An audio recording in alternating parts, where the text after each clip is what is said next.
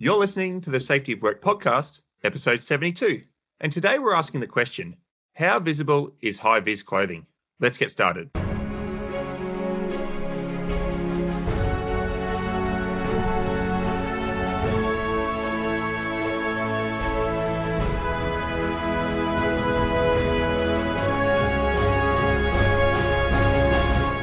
Hey everybody, my name's David Proven and I'm here with Drew Ray and we're from the Safety Science Innovation Lab at Griffith University. Welcome to the Safety of Work podcast. In each episode, we ask an important question in relation to safety of work or the work of safety, and we examine the evidence surrounding it. And sometimes we ask really big questions about safety, and sometimes we ask more specific questions about practical situations. And today it's one of those more specific questions, Drew. So what question are we answering today? Well, I really don't think we can say that this is necessarily an important question. At least I don't think anyone is crying out for the answer, David. But there was a discussion going on LinkedIn. I'd love to be able to give the right people credit, but the way LinkedIn feeds work, I sort of saw the discussion and I can never find it again afterwards. But someone was talking about seeing a worker in high visibility clothing against a backdrop of a roadside site with lots of other high visibility signs and markers. And they said it took them a while to see the person just because they weren't standing out, because everything was high vis. And I thought, yeah, that's interesting. I wonder if anyone's done any research about that. And so I decided we'd do an episode just about high visibility clothing and how well it works. So Drew, I mean, you say it's not a big question, but come on, safety's all about high visibility. Like you don't have to go too far to find high vis. It's probably one of the most dramatic safety changes in the last 20 years. Well, it's visually dramatic. We don't argue about it nearly as much as we argue about safety 1 and safety 2 or resilience or behavioural safety. Everyone seems just sort of quite happy to get on with wearing this ridiculous looking stuff. I don't know. It was a big deal for fitters and mechanics and electricians to go from navy blue to fluorescent orange. That was a very big deal. So tell us about your own high-vis wardrobe, David. Mine consists of 2 vests, which are very pristine, that I'm almost tempted to throw down in the mud and kick a little bit to make them look more authentic. No, the problem with high-vis is changing companies, because everyone embroids their logos onto high-vis. So unfortunately, being a safety person, this is probably not a good thing to say, but I was going to say being a safety person, my high-vis really doesn't get much use, and that's a terrible thing to say. But my high-vis doesn't usually get very dirty. Maybe I'll say it that way. And so you end up getting all these sets of high-vis clothing for a particular company, and then you change jobs, and it's kind of useless because it's got the wrong logo on it. So there's probably an opportunity to have tear-off patches with company logos, so that as companies get bought and sold and people change jobs, they don't have to replace all their high-vis. But Drew, I do have a couple of pairs of pants. I do have some shirts, some jackets, some fire retardant overalls, and I'm pretty well kitted out. Yeah, I have to admit that one of my vests says Telstra across the back, even though I've never worked for Telstra. But my wife used to work for a law firm, which in turn used to work for Telstra, and she once had to go somewhere that needed a high-vis outfit, and so that was added to the wardrobe. But I probably wear more high-vis stuff for cycling than I ever do actually working as a safety researcher. And I did try to chase down some articles. We haven't introduced the one we're going to talk about today, but I did try to see if I could find some other research as well. And there is a little bit on the visibility of cyclists as well. So it's probably a good thing to be wearing that high-vis while you're cycling, Drew. Yeah, that one actually doesn't seem to be that controversial. But as usual, what we'll do is I've picked out one sort of main paper for our discussion. But David, you've obviously looked at a few other things, and I've obviously looked at a few other things. And I don't know if we've both gone down the same rabbit hole of should you wash your high-vis clothing and what effect does it have on its luminescence, but we'll have a bit of a chat as we go along. I think the UV has a bigger impact than the detergent. So, Drew, do you want to introduce the paper that that we're going to review? Okay, so this paper is called The Roles of Garment Design and Scene Complexity in the Daytime Conspicuity of High Visibility Safety Apparel from the Journal of Safety Research, 2008. The authors are Dr. James Sayer and Mary Lynn Bonarosa. They're still both working, and were working at the time, for the University of Michigan Transport Research Institute. So, Drew, the title of that paper, that was a bit of a mouthful. It's basically, can you see people during the day when they're in a busy environment? As I was reading this article, and we talk about titles, and have written a few papers with Drew, we tend to put a bit of an effort into the title. But here was a perfect opportunity to call this paper something like "Where's Wally?" Like, where's Wally wearing his high-vis vest? Because exactly what they're trying to talk about, seeing complexity and how much something stands out. No, I think that would have been an improvement. I was going for something more like how visible is high-vis. So let's talk a little bit about how that people study visibility. So this paper gives a pretty good summary of the range of types of other studies that exist. And generally it comes down to a trade-off between researchers having lots of control over the variables and having very natural settings. And this is important because it seems that the results actually change between lab environments and the real world. So you have to be really careful. You can get quite good results in an artificial environment, but it doesn't actually mean anything when you take it into a real setting. So some of the things people do, the really most simple one is they give people a picture of someone in high-vis and say, how conspicuous is this person?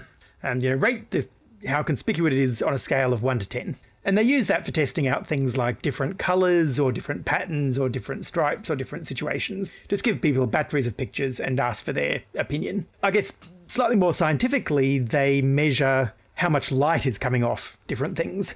And so they'll test different garments and different layouts just in terms of how conspicuous it is sort of in technical raw light terms. But then the next thing they do is they do a sort of cascading series of tasks that get more and more realistic. So a really simple task might be you flash up a picture on a computer screen and someone has to click on the person and they measure how long it takes. Or we might make it more realistic. We might get someone actually going around in a car sitting in the passenger seat and you have the equivalent of a blindfold on. It flashes open. How quickly can you spot the person?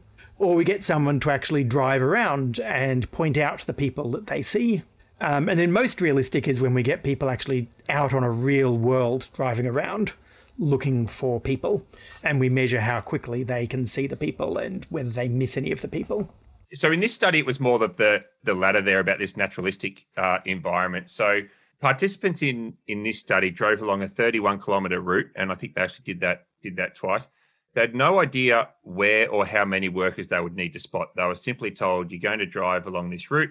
And the researchers had situated themselves. So researchers were pretending to be workers standing about 1 metre from the edge of the road. They were standing in places where there was at least or a sort of a 500 metre or half a kilometre line of sight, clear line of sight to the car. So, they weren't hiding behind trees or anything like that. And so these fake workers, let's call it the researchers, they had one of 4 different high-vis outfits on. So there were 4 different high-vis outfits, and they were either stationary, so just standing there, or swinging their arms around. And then they were either in low complexity, medium complexity, or medium complexity settings. And what that meant was the low complexity setting was basically just an open road, occasional signs, houses, but a fairly open street sort of scape. The medium complexity had shops, it had traffic lights, it had parked cars. So while there was still a sort of that clear 500 metre line of sight to the fake workers, there was more going on in the field of vision of the drivers. So Drew, have I sort of explained that research design and that setup well enough? No, I think that's a fair description. They've got some photos in the paper if you're interested in seeing the difference. Medium complexity environments really were visually complex. They were multi-lane roads. There was traffic on the roads. So there was a lot to look at and see to try to spot out the person standing there in the high-vis. And all the participant has to do is drive around, and when they see someone in high-vis, they just have to say worker. And then someone in the back of the car clicks a button, records exactly what time that happened and what position it was in, so they can measure how quickly the researchers got spotted. And then the general goal of this is they just want to compare a whole heap of different factors. So compare the low complexity, high complexity, and compare the 4 different types of high-vis, which was basically either sort of short vests or long coats, and that yellow-green fluorescent colour versus the red-orange fluorescent colour. Hopefully listeners can sort of visualize those two. They're kind of the 2 main high-vis colors that people use. Yeah, in the Australian standard, particularly on high visibility clothing, I think there's a few more colors now, but the most traditional clothing is that really lemony colored, lemon lime yellow type of color, and that burnt orange red color. So that were the two colors. And Drew, so what was it? So that's the findings. So low complexity, medium complexity, 4 different types of high-vis clothings, vests, long sleeves, people moving their arms around, people standing still. What did the research find? So after all this work, really the only thing that they found was the very obvious that in more complex environments, the workers are much harder to spot. Which might seem a little bit disappointing, but is kind of reassuring because, if there was a huge difference between the different types of high-vis, then lots of us have been making lots of dangerous mistakes for quite a while. And it turns out to be a fairly consistent result that the type of high-vis doesn't hugely matter. In particular, the type of colour doesn't hugely matter. But there's a few things they talk about in the literature review of this paper and that we found in some other papers that we've looked at. But David, we might just sort of run through these as interesting findings and have a chat about each one. Yeah, that'd be great. So Drew, kick us off. Okay, so the first one is that the ability to just spot high-vis and the ability to spot a human wearing high-vis seem to be actually two different mental tasks. That recognizing someone as a human is actually a little bit tricky, particularly if people aren't expecting to see a human. And so for that reason, what seems to matter is less about having high-vis on your body and more about people being able to see moving arms and legs. So if someone is waving their arms and legs, that makes them much more recognizable. And then if you put high-vis on their arms and legs so that they stand out, that seems to work as well as them waving it around. So in this study we summarized, they said that there's not a lot of difference between just straight up coats and vests or moving and not moving. But when you cross-compare the two, the things that stand out is that either wearing a long coat or moving your arms and legs is better than just wearing a vest and just standing still. Yeah, so I think that is a interesting finding, Drew, that and it sort of makes some sense that if someone's wearing a full sleeve high-vis clothing, then, you can see sort of arms at, out to the side of a body, which distinguishes it from a box or a sign or a bollard or something like that. Whereas if you just see a vest, you are literally just seeing a box, just a square front if you're looking at a person standing front on. So, that idea of people wearing vests in roadside environments, in rail environments and things like that, maybe, I don't know, Drew, what do you think? This finding, does that mean that you'd be better off giving people pullover vests with sleeves in those environments rather than just the normal vest that people put over their work shirt? It does at least provide a hint that the more important it is for someone to be visible, the higher the class of high-vis and the more it is full body does seem to actually matter. And that matches with cycling and motorcycling research too, that says that having your reflective bands around your ankles and wrists might seem just like a little thing to hold your nice work clothes in, but actually really does make a difference. People recognizing that you're a fellow human.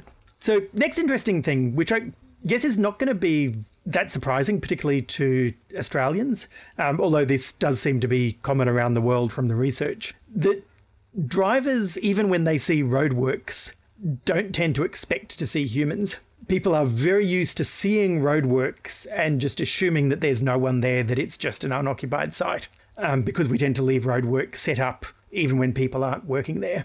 And so the fact that there are obvious roadwork signs doesn't actually get people looking out and getting better at seeing humans.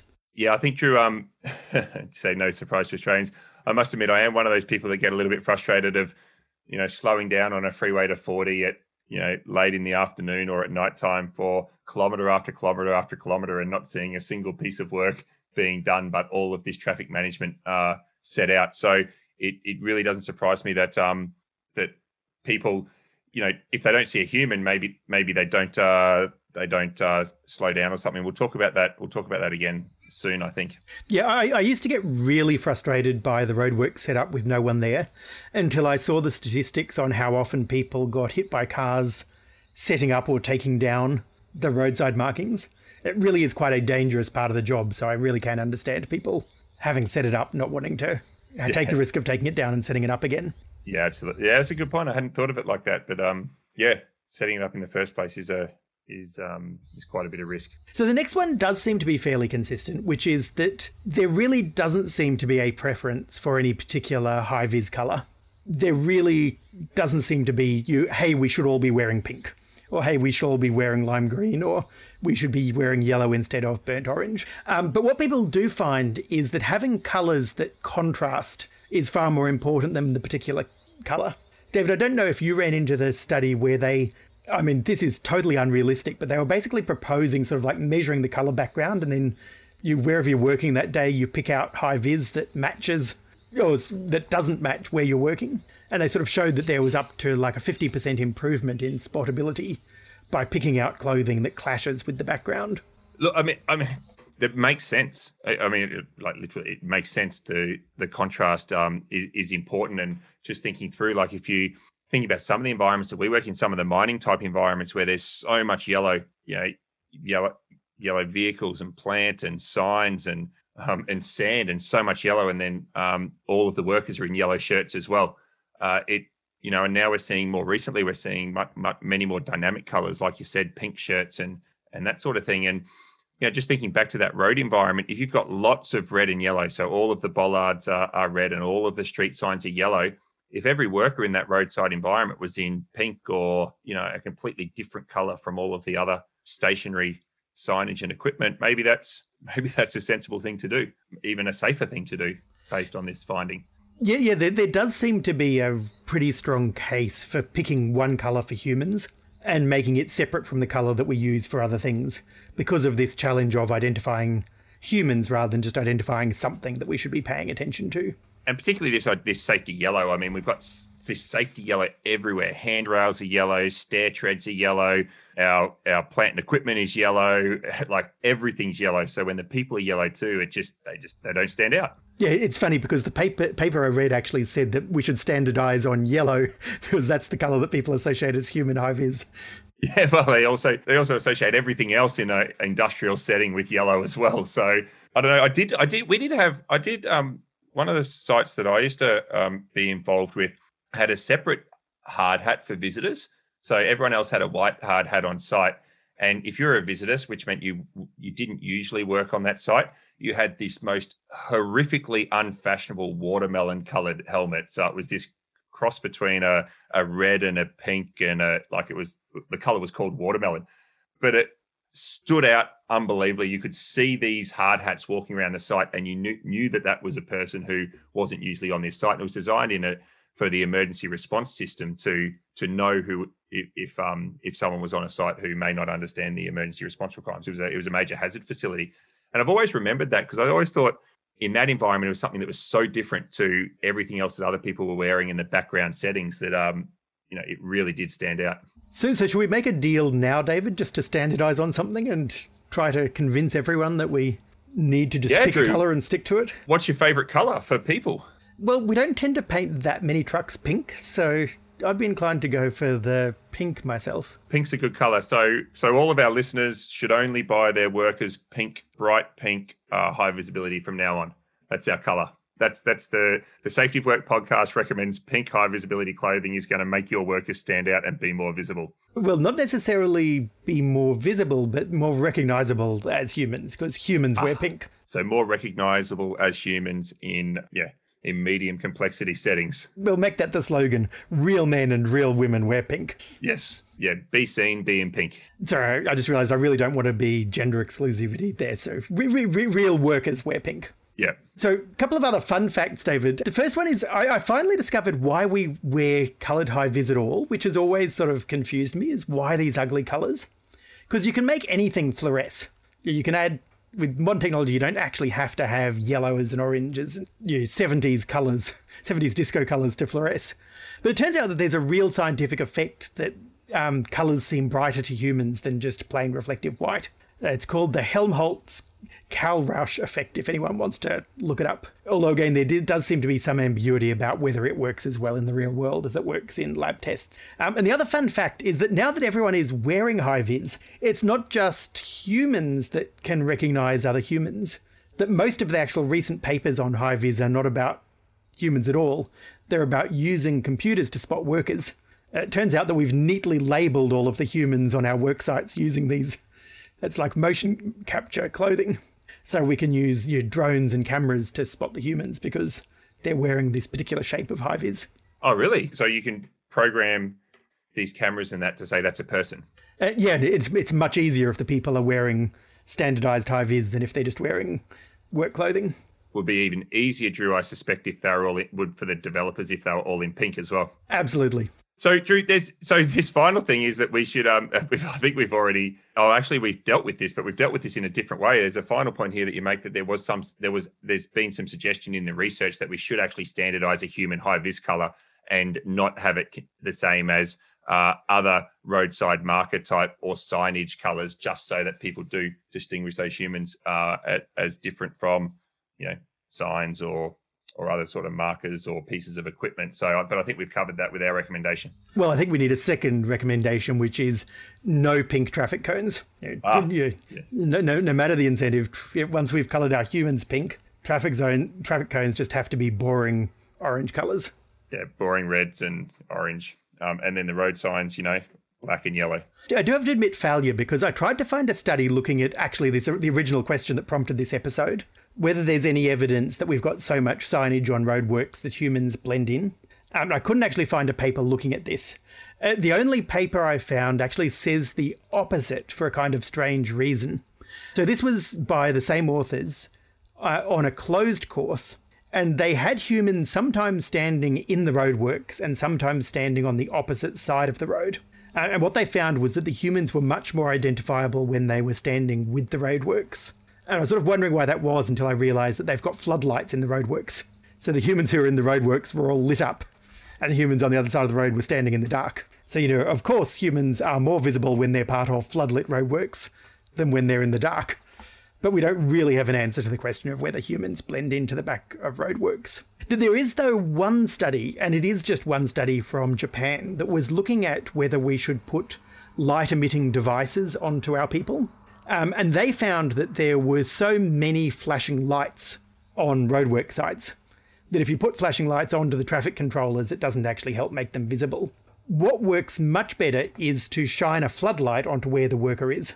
And that makes a worker really stand out from the rest of the site. If they're standing in an area lit by a floodlight is much better than putting flashing lights onto the person, and they just blend in with everything else that's flashing. Yeah, I think true. And even if they either blend in with everything else that's flashing, but I think also it comes back to this initial thing that you said, the difference between the task of spotting a particular color and recognizing that as a human. And I think seeing a flashing light isn't necessarily something that at least I would associate with, that's an indication that that's a person. For me, that would be, that's an indication that that's a parked piece of equipment or a post or a sign or something like that, as opposed to, flashing light must be a person. Yeah, and I think this is one of the reasons why on cyclists it doesn't work that well, that people just see a flashing light. It's very hard to spot what it is. Whereas if they can see the legs pumping round and round, that becomes fairly obvious quickly that it's a cyclist. And the final one I'll throw at you, David, this one is from QUT, our friends in Queensland. And they just made a list of what causes drivers to slow down around roadworks. So it was just a questionnaire, and they gave people a sort of list of 12 different factors, reasons why you might slow down. Would you slow down when you see a sign? Would you slow down when you see a warning sign that the roadworks are coming up? Would you slow down when you see traffic lights? And the single biggest factor by a long way was if they could visibly see workers on the site, which is kind of reassuring that, that is genuinely what people care about, is they slow down if they think it's an occupied site where there are people there. Drew, when I saw this takeaway, it did make me feel good about that. The biggest factor by the long way was this presence of workers. And then the second factor that would make people slow down was the presence of police. And we know that there's times when you see the flashing police sirens or lights at the roadwork site. Now that you've explained that it was a self-report questionnaire, the cynical part of me goes, I wonder whether that is actually what happens when drivers are driving, if they see, police at roadworks or if they see workers at roadworks, whether they slow down. So I'd love to see that study done in a naturalistic kind of way. So would I, David. But for the moment, I choose to believe that even the rating the police is because people care about the safety of police as much as they do about other workers. And so they're slowing down to be careful of not hitting anyone. Okay, maybe today's my episode day to be the cynical one, Drew. So, or maybe I'm just revealing a little bit too much about my own behaviour. So is there anything else you wanted to throw in before we go on to takeaways? No, let's go. Let's go into practical takeaways. And do you want to kick us off? Okay, so I should say that all the papers we looked at are to do with stuff on the roads, and obviously people wear high-vis in a lot of other places, and we haven't got into the usefulness or otherwise of the sort of spread of high-vis lots and lots of places, even where it seems impossible that anyone needs to be visible. But let's assume that we're either on the road or we're somewhere where it is important that we care about visibility. And the first takeaway is that spotting people is a lot more than just them wearing high-vis clothing. The fact that it doesn't vary when you vary the clothing says very clearly that it's actually the visibly uncluttered environment which is the most important thing, not the wearing of high-vis. So if we care about people not being hit by equipment, if we care about people being spotted, then we should be caring as much about the background we're seeing them at, rather than the particular clothes we're asking them to wear. And I think also the recognizing them as a person. So these something that's like a box with legs and arms. So we've got the color, and then we've got the fact that it's actually a person, and obviously the contrasting environment as well, which goes back maybe to that idea of having visitors, pull over long sleeve pullover tops as opposed to maybe just visitors at your site and things like that. The second one, I realise now that it's possibly a little bit of a contradiction to what I've just said, but exactly how high-vis is designed does seem to matter to some extent. So in particular, the idea of having a colour that contrasts with the environment matters. It doesn't have to be, it's not the case that one particular colour is always best. But like if you have like a fleet of yellow trucks, then you probably want to go for burnt orange high-vis. If you've got a fleet of red stuff, you probably want to go for a yellow high-vis. And the choice of whether it is a vest or full length seems to really matter. I mean, that struck me as interesting because most of the policies I've seen, at least for visitors, don't tend to specify. They tend to just say, you must be wearing either high-vis clothing or you must put on a vest over the top. And I think the evidence shows that if a situation actively needs high-vis, then it is probably worth taking the time to work out what's the best high-vis, rather than just saying, hey, you must have something that's high-vis. Your thoughts on that, David?